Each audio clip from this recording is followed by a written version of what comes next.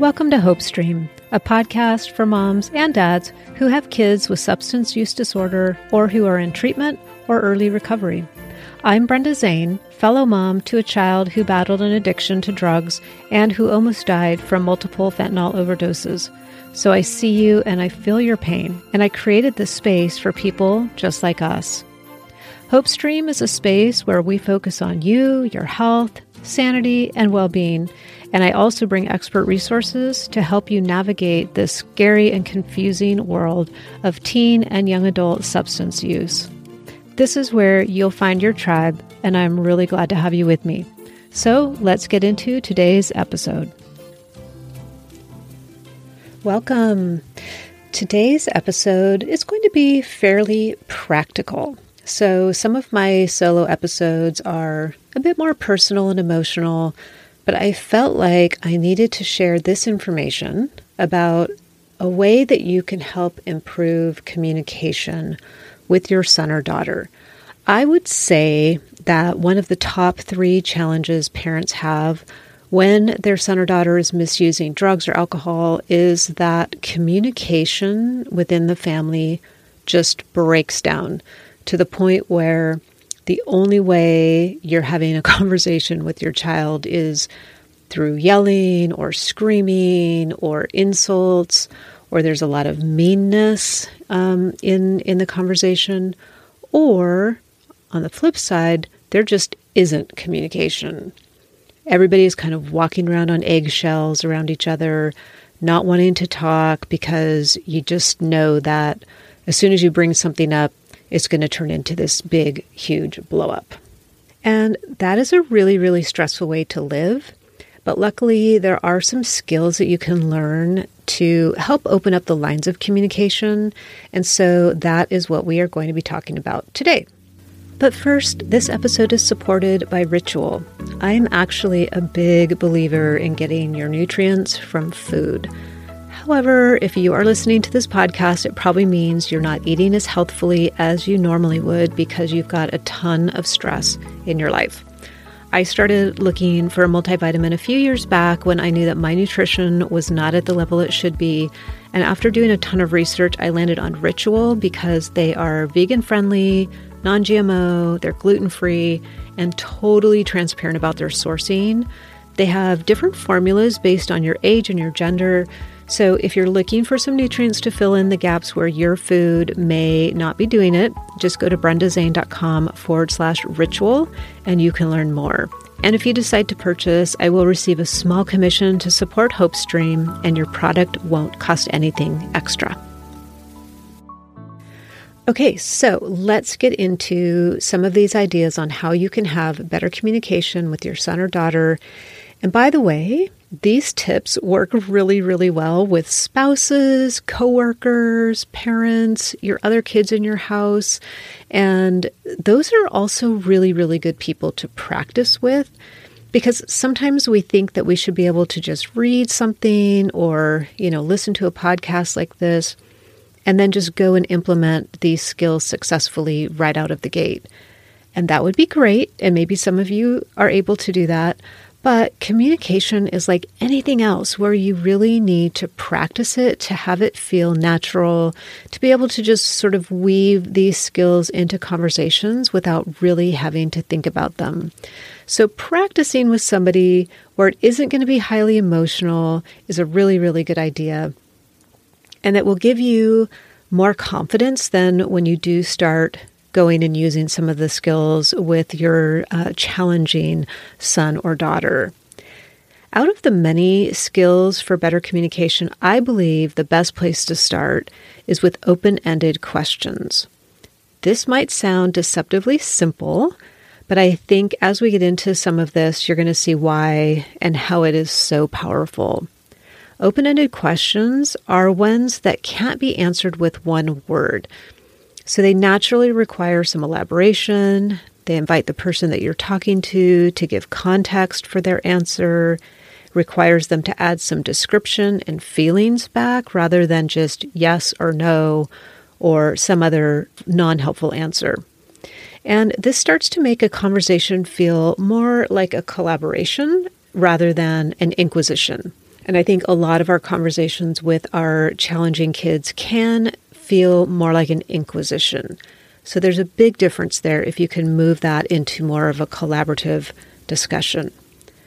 Alternatively, asking closed-ended questions actually makes more work for you because you're not going to get the answers that you're really looking for, which means you'll try again and again, and then in the end, you're really frustrated and your son or daughter is frustrated and they think you're crazy because you keep asking these questions and it's just not productive.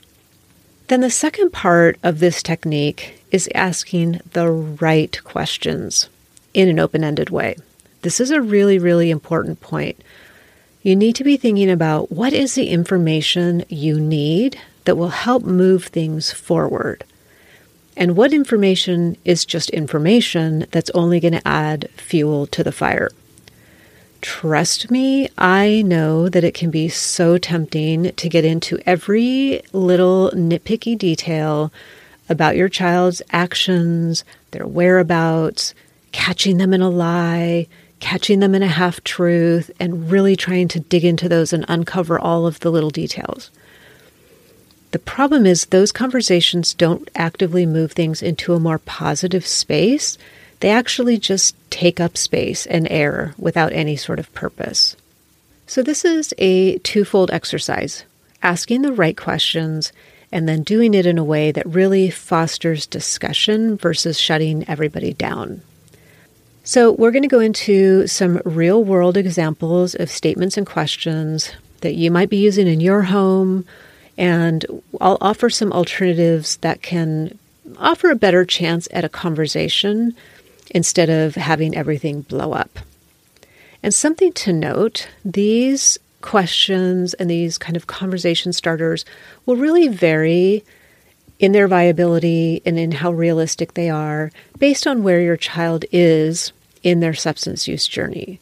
So a kid who is just experimenting, maybe they've tried a little bit of pot here and there and some alcohol, and you're starting to get a little queasy in your stomach, that's going to be a very different situation than somebody who has a son or daughter who's been in active addiction for, let's say, 10 years. So some of these may not work for you, but the concept is the same. So you may need to actually come up with your own version of these questions or your own wording, depending on where you are in the process. And I want to share 3 important tips to sort of overlay all of this. So think of this as sort of an overlay for what we're going to go into. 3 really important things. The first is be okay with a little bit of silence, right? Give them some time to think and to answer. Give them a little bit of space. That can make a big difference between them shutting down and having this flow of information come. Then the second kind of overlay is don't make assumptions. Just because you've had a dialogue about something before, don't assume that you're going to get the same answer from your daughter or your son. Teens and young adults are really trying to figure themselves out day to day, and they're constantly changing, and their minds are constantly changing, and ambivalence is playing a huge role in what's going on. They want to do something, and then they don't want to do something at the same time. So keep your mind open to what they're saying, and don't be afraid to ask a question again, maybe pose it in a different way, because you might get new information. And then the third overlay is to stop thinking about what you're going to say next.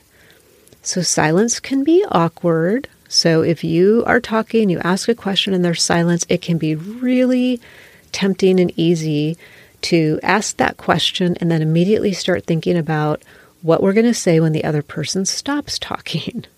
When we do this, though, it shows them that we're not actually really all that interested in their answer, and it causes us to miss the full impact of how they are answering. And this is not easy to do, but if you can, just try to ask and then listen, and don't worry about how you're going to answer the question or how you're going to respond. Okay, so we're going to keep those 3 things in mind during any of these conversations that you're going to have with your child. So let's start with some common statements and questions that parents use, and I'll give some examples of how you can shift that a little bit to get the information that you really want and how you can ask for it in an open-ended way. So the first one is just an easy one. We use it all the time. We've been using it since our kids were in kindergarten, and that is, how was your day? Or how was school? So you know the answer you're going to get, right? They're either going to say, fine, or if they're a little older and they're in this stage, they're going to say, it sucked. Those are usually the two answers that you're going to get. So just try switching it up a little bit. You can say, what was the best part about your day? Or what was the worst part about your day? Or what do you wish had gone differently today? Or is there anything that went right today?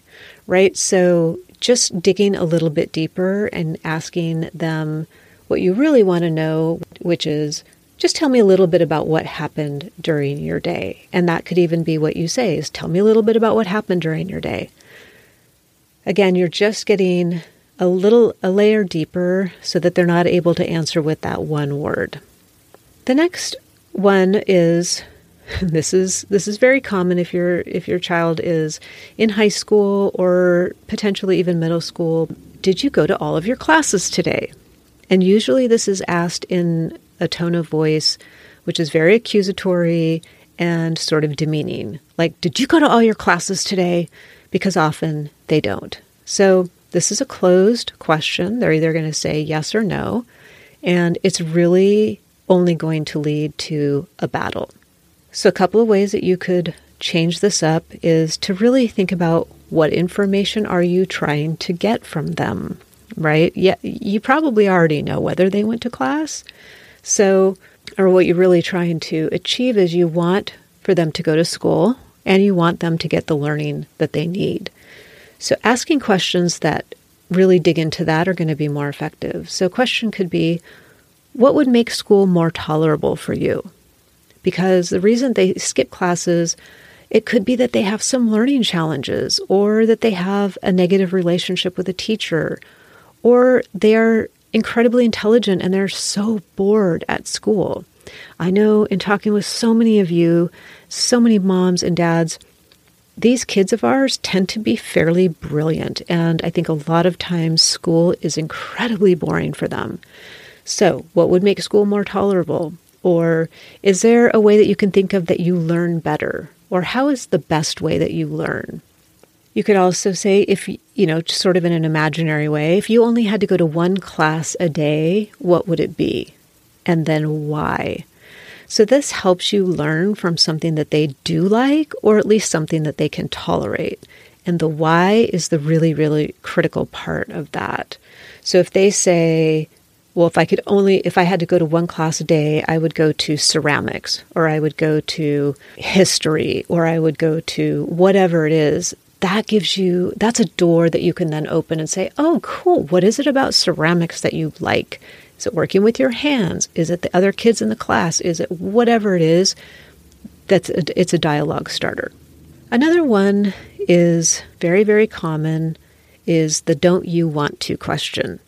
Don't you want to graduate from high school? Don't you want to feel better? Don't you want to be a part of this family? Don't you want to be able to get into a good college? And again, the tone of voice, so critical, but these are very common dialogues that happen. What you really want to know here in this question is, what do you want? What motivates you? What would you work toward? What would you actually put some effort into? And what do you value? So asking in a negative accusatory voice is not going to pull that out of them. It's only going to shut them down, and you're going to be back in the cycle of a battle. So some different ways to find out this information, again, really looking at what the information is that you want, is you could say, when have you been most afraid? What do you fear the most? And that answer is going to tell you something about something that they value or something that they don't want to lose. If you ask them, what do you fear the most? You could also say, what would you consider to be a really big compliment? Like, how could I pay you a really big compliment? Or if somebody said something to you, what would you consider that to be a really big compliment? This will tell you things that they value about themselves and things that they really would like to see in themselves. Another question could be, what do you think is an important habit that everybody should have? So that's going to get at some insight about what do they care about? What do they think is really important in life? There's another one that's kind of fun that you could try to say, if I gave you $1,000 today and you could spend it on anything but yourself or drugs and alcohol, what would you do with it? And I know, depending on the openness of your relationship and where you are, that might be too much to ask. But if you have an open relationship where you know that they're using and they know that you know that they're using, this can be really, really incredible to ask. You know, if I gave you this $1,000 and you could spend it on anything except yourself or drugs and alcohol, what would you do with it? This will really help reveal what and who they care about outside of themselves and their current habit and their current day-to-day life. Even if they said, well, I'd give it to my dealer to spend, you can dig into that. What is your dealer like? What do you think he would do with it? Is there anyone else that you think could use it? Do you think there's anyone else who would be able to use $1,000? Right? So it's opening a dialogue. Even if you don't like the answer, even if it's a really crappy answer, at least it gets a conversation going. And then another one would be, if you could have lunch with anyone who's dead or alive tomorrow, who would it be? And when they answer this, it will just give you information into the type of people that they're interested in. And then you can follow up with a why. If they just give you a name, if they say Joe, say, why Joe? What is it about Joe that would make you want to have lunch with him? Right? So you're just getting at the actual information that you want rather than putting a statement out there that is going to be met with a lot of anxiety and angst. The next kind of series of questions I call the guilt trippers. So these are the questions like, why are you doing this to me? Can't you see you're killing me? Or can't you see you're killing your mother? Or can't you see that you're killing your father? I've done so much for you, and this is how you treat me? Or you weren't raised this way. Why are you doing this to us? Okay, so these are all very guilt-trippy type questions. And as much as we like to use these ones, and they come out fairly regularly, they're really pointless landmines. These are really, really big landmines because they are going to just fuel a fiery conversation. Also, they're not doing it to us, right? They're using substances to fix or solve something in them, and we feel emotions about it. So we need to just shift that they are not doing this to us. Second, they already know it's killing you. And they already know it's killing your wife or your husband. And they already know that it's tearing up the family. And they already know that they're treating you poorly. They're probably not going to admit that, but they are fully aware. So rubbing it in and sort of playing this guilt card only does more damage than good. What you really want to know when you're asking this question is, why are you using drugs or alcohol, right? Why are you doing this? So stay away from the guilt language. Just swallow it, as hard as that is. Swallow it and think about asking a question that will get you the information that you want. So you have to start thinking like a detective rather than like a highly emotional mom or dad, right? So it's a shift in how we think about things. So questions here could be, what is it about weed or oxy or Xanax or alcohol, heroin, fentanyl, whatever it is? What is it about that substance that you like? What does it make you feel like? What can you do when you're using XYZ chemical that you feel like you can't do if you're sober? So you're really getting at, what is this substance doing for them? Because that will answer your question of why are you doing this? You could ask, what's the hardest thing about being sober? Right? Like, what's the hardest thing about going to high school sober? Or what's the hardest thing about not using weed in the morning, really getting specific so that it makes them really think about what it is. You could ask them, when do you feel your best? Maybe there's clues there about when they feel their best. And even if when they feel their best is when they're using, then you can dig into that more. You could also ask, what do you like to do that gives you a good feeling? And you could even add on to that when you're sober, right? So trying to get them to start thinking about, are there times when I actually do feel okay, or I do feel pretty good when I haven't been using? Or you could say, if I gave you an extra day this week to do anything you want except use drugs or alcohol, what would you do with that day? That will help you start to understand, what do they value? What do they want to do with their time? And again, depending on how open your relationship is, you can really dial into that if you're not using drugs or alcohol. So think about a sober day, and if I could give you an extra day, what would you do with it? Again, you might not like the answer, or they might give you an answer like, I don't know, there's nothing I would do. I would just lay in bed all day. Okay, at least you've got some dialogue going and you could work with that. Another question that comes out quite often is, why in the world did you do that? Or why in the world would you do that? This is usually asked after a really bad situation has happened and we're really angry and we're pissed off. And what we really want to know is, did you even consider the consequences of what you did? Or did you stop to think about how it might make somebody else feel, or how it might impact somebody else? That's what we really want to know. The answer here, if they're about under the age of 25-ish, is usually no. Nope, they did not consider the consequences, and nope, they did not think about how it would make somebody feel, because that part of their brain, that prefrontal cortex, isn't developed yet. So they literally don't think about it, which is incredibly frustrating as a parent. The other thing is, they may also be in need of getting drugs or alcohol to avoid withdrawal.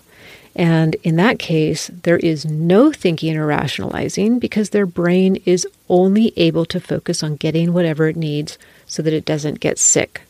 So asking this question, why in the world did you do that, is kind of a moot point. In this case, it's better to respond to the circumstances, which hopefully were natural circumstances, or what I like to call feedback from the world. So instead of, why in the world did you do that? You respond to the impact. Wow, that must have been really scary when the police showed up. Or, the school's really serious about suspending students when they have weed on campus, aren't they? So these are neutral reactions to the outcome of their behavior. So you're not asking them why they did it, because they don't know. They didn't think about it. You're just responding and reinforcing the natural consequences that happened. Another question that we ask our kids is, how can you live with yourself? How can you live with yourself doing what you're doing? We have such a hard time seeing our kids do the things that they do, and we truly wonder this. How can they live with themselves? But asking them that is just going to set off an explosion of anger, and you are not going to get the information that you really want. So what is the information that you really want here? You really want to know, how do you feel about what you're doing? So a better way to get at that information is just to explore their current emotions. So you could ask questions like, what do you think about some of the choices that you've made lately? And if there's a specific choice, you could insert that. And don't only focus on the bad choices, which is a tendency that we have. Sometimes if they're making a good decision, even if it's only one very small good decision, you can also ask about that. So you want to pull out any positives that you can. You could also ask, how are you feeling about where you are right now? So just giving them a moment to pause and think about where they are and what they're doing. You could also say, if you could change one thing about yourself today, what would it be? Right? And you could answer this for yourself. So you could say, well, if I could change one thing about myself today, it would be whatever, my anger, my depression, my thighs, whatever it is. You could play along with this, and I would encourage that so that it is truly a dialogue. You could also ask them, what's your best habit? What do you think your best habit is? Or what do you think the best thing is that you do on a day-to-day basis? Their answers to these will start to uncover how they feel about themselves, and they're going to open up a conversation about ways that they could get closer to the way they want to feel, which is probably at least moving in the direction of where you want them to be. And if not, again, even if it's not, at least you have more information than you started, and that is really, really valuable. Another statement that is often made in our homes is, you know where this is headed. You know where this is going.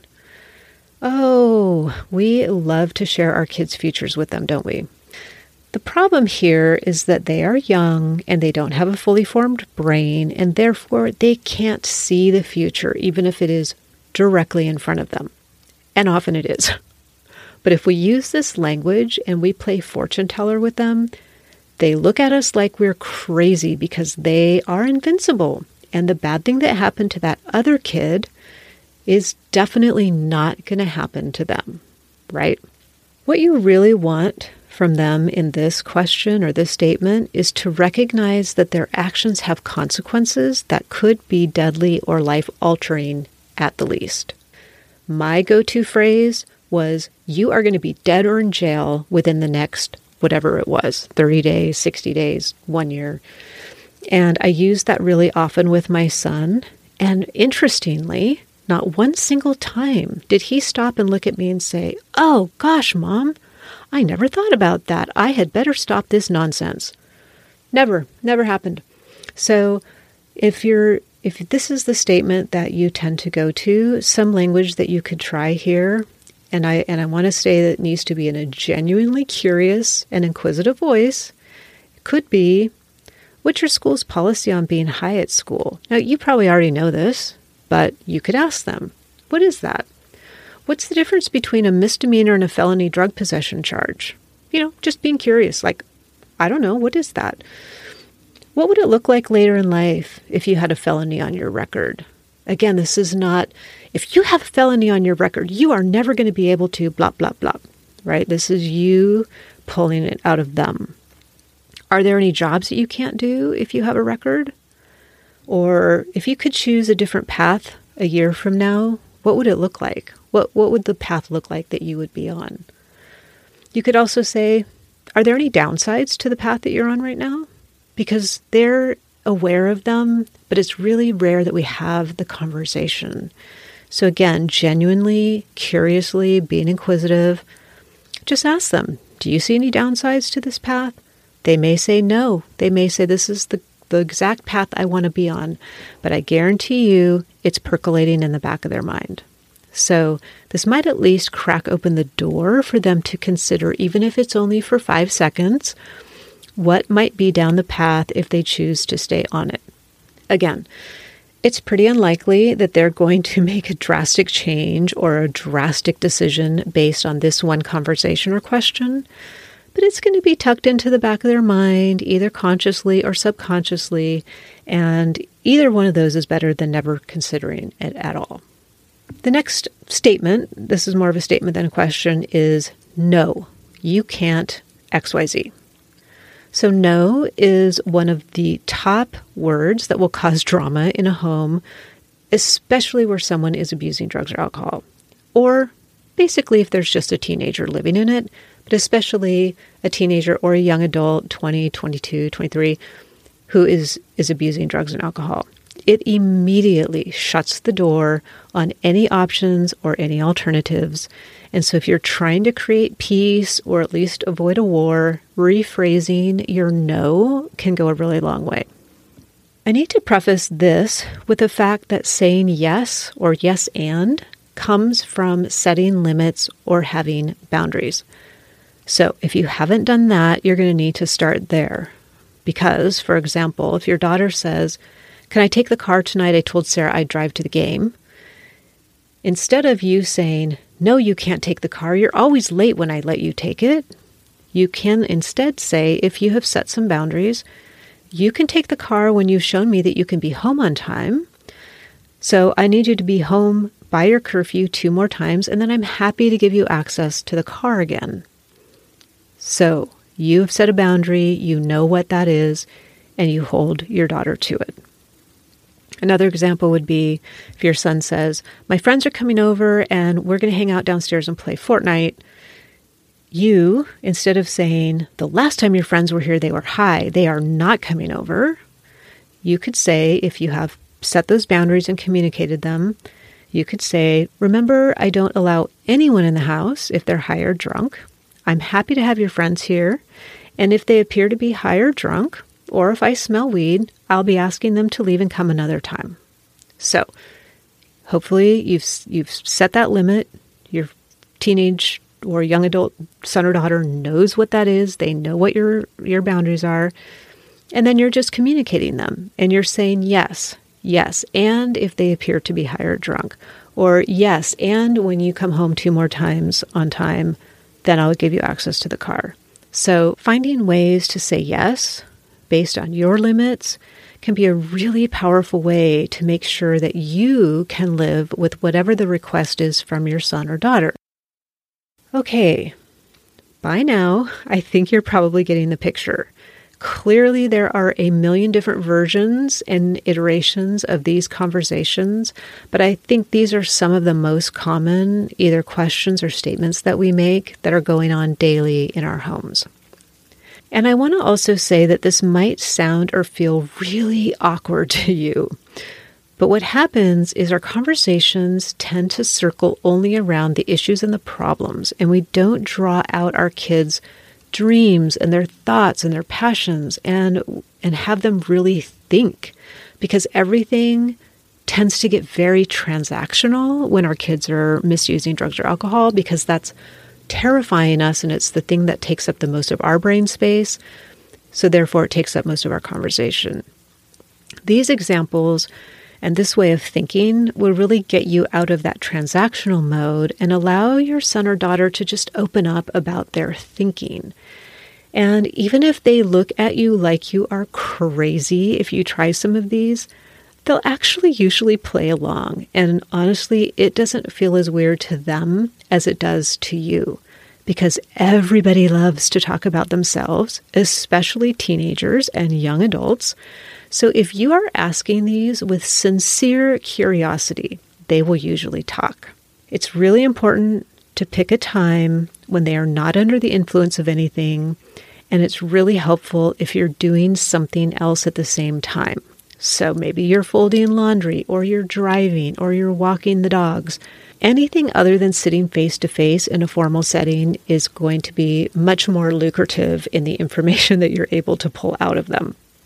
I'd encourage you to pick the thing or the situation that seems to be the stickiest, the hardest, and then the next time you get there, just observe the conversation. Don't try to change it unless you feel confident doing that, but just observe it almost from an out-of-body perspective. Sort of float up and look down at what your son or daughter is saying and think about how you're asking questions. And then more importantly, the most important thing is, what is the actual information that you want to get?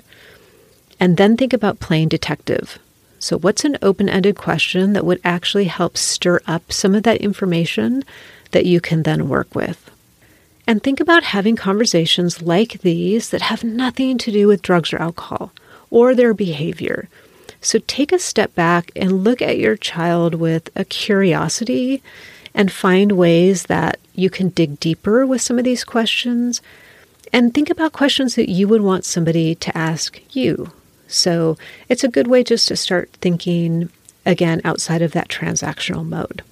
So to quickly summarize, because I know this has been a lot, keep an open mind. Know that this might feel or sound really awkward at first, and you might be saying, this is ridiculous. My son or daughter would never answer these questions.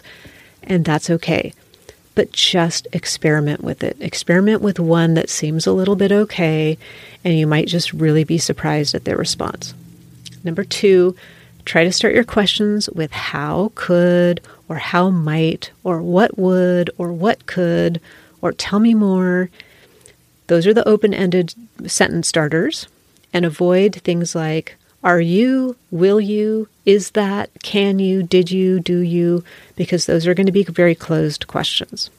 Number 3, instead of starting with a question, start by thinking about the information that you're looking for and then see if your question's really going to uncover that information. Number 4, practice. If it feels clunky or uncomfortable, practice on somebody else first until it becomes more natural so that you're not anxious about it when you try these with your son or daughter. So you want to get it to a place where it's just feeling really natural for you. Number 5, be okay with a little bit of silence. It can really lead to magic. Number 6, don't make assumptions. Even if you've had the conversation before, it could very likely change. Number 7, stay in the present. Don't ask a question and then immediately go into response mode. Number 8, try to have these conversations when you're doing something with your son or daughter and be genuinely curious. Don't let your voice be accusatory or angry because that will definitely ruin it. Number 9, stay away from the guilt trap. It is a trap and it won't get you anywhere. And number 10, try this even if it feels weird. It will feel and sound weirder to you than it does to them. I would so love to hear from you if you try any of these tips.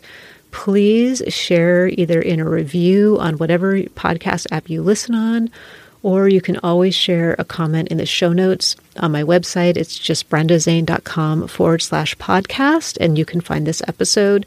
I'd love to know if you try this. I know from personal experience, it can be incredibly helpful to really opening the dialogue that may have been completely shut down in your house. If you're a mom listening to this and thinking, there must be other moms out there listening too, I can tell you that there are thousands of other moms that are searching for this same information and for a more personal connection. You can find me and a bunch of these moms by going to my website, brendazane.com, and there you will get lots of information about a really special online community of moms called The Stream. We have regular calls and chat sessions. We do a monthly yoga class for stress and anxiety, and it's all positively focused. It is not on Facebook and it's completely confidential. Membership is on a pay-what-you-can model. So if you want to join this community and you need the support, you are in. You might also want to download my free ebook called Hindsight, 3 Things I Wish I Knew When My Son Was Addicted to Drugs. It is packed with information that I truly wish I had known back in the darker years with my son. And so I share it now in case it might be helpful to you in your journey. You can get that at brendazane.com/hindsight, and I will put a link to both of these resources in the show notes as well. Thank you so much for listening. I'll meet you right back here next week.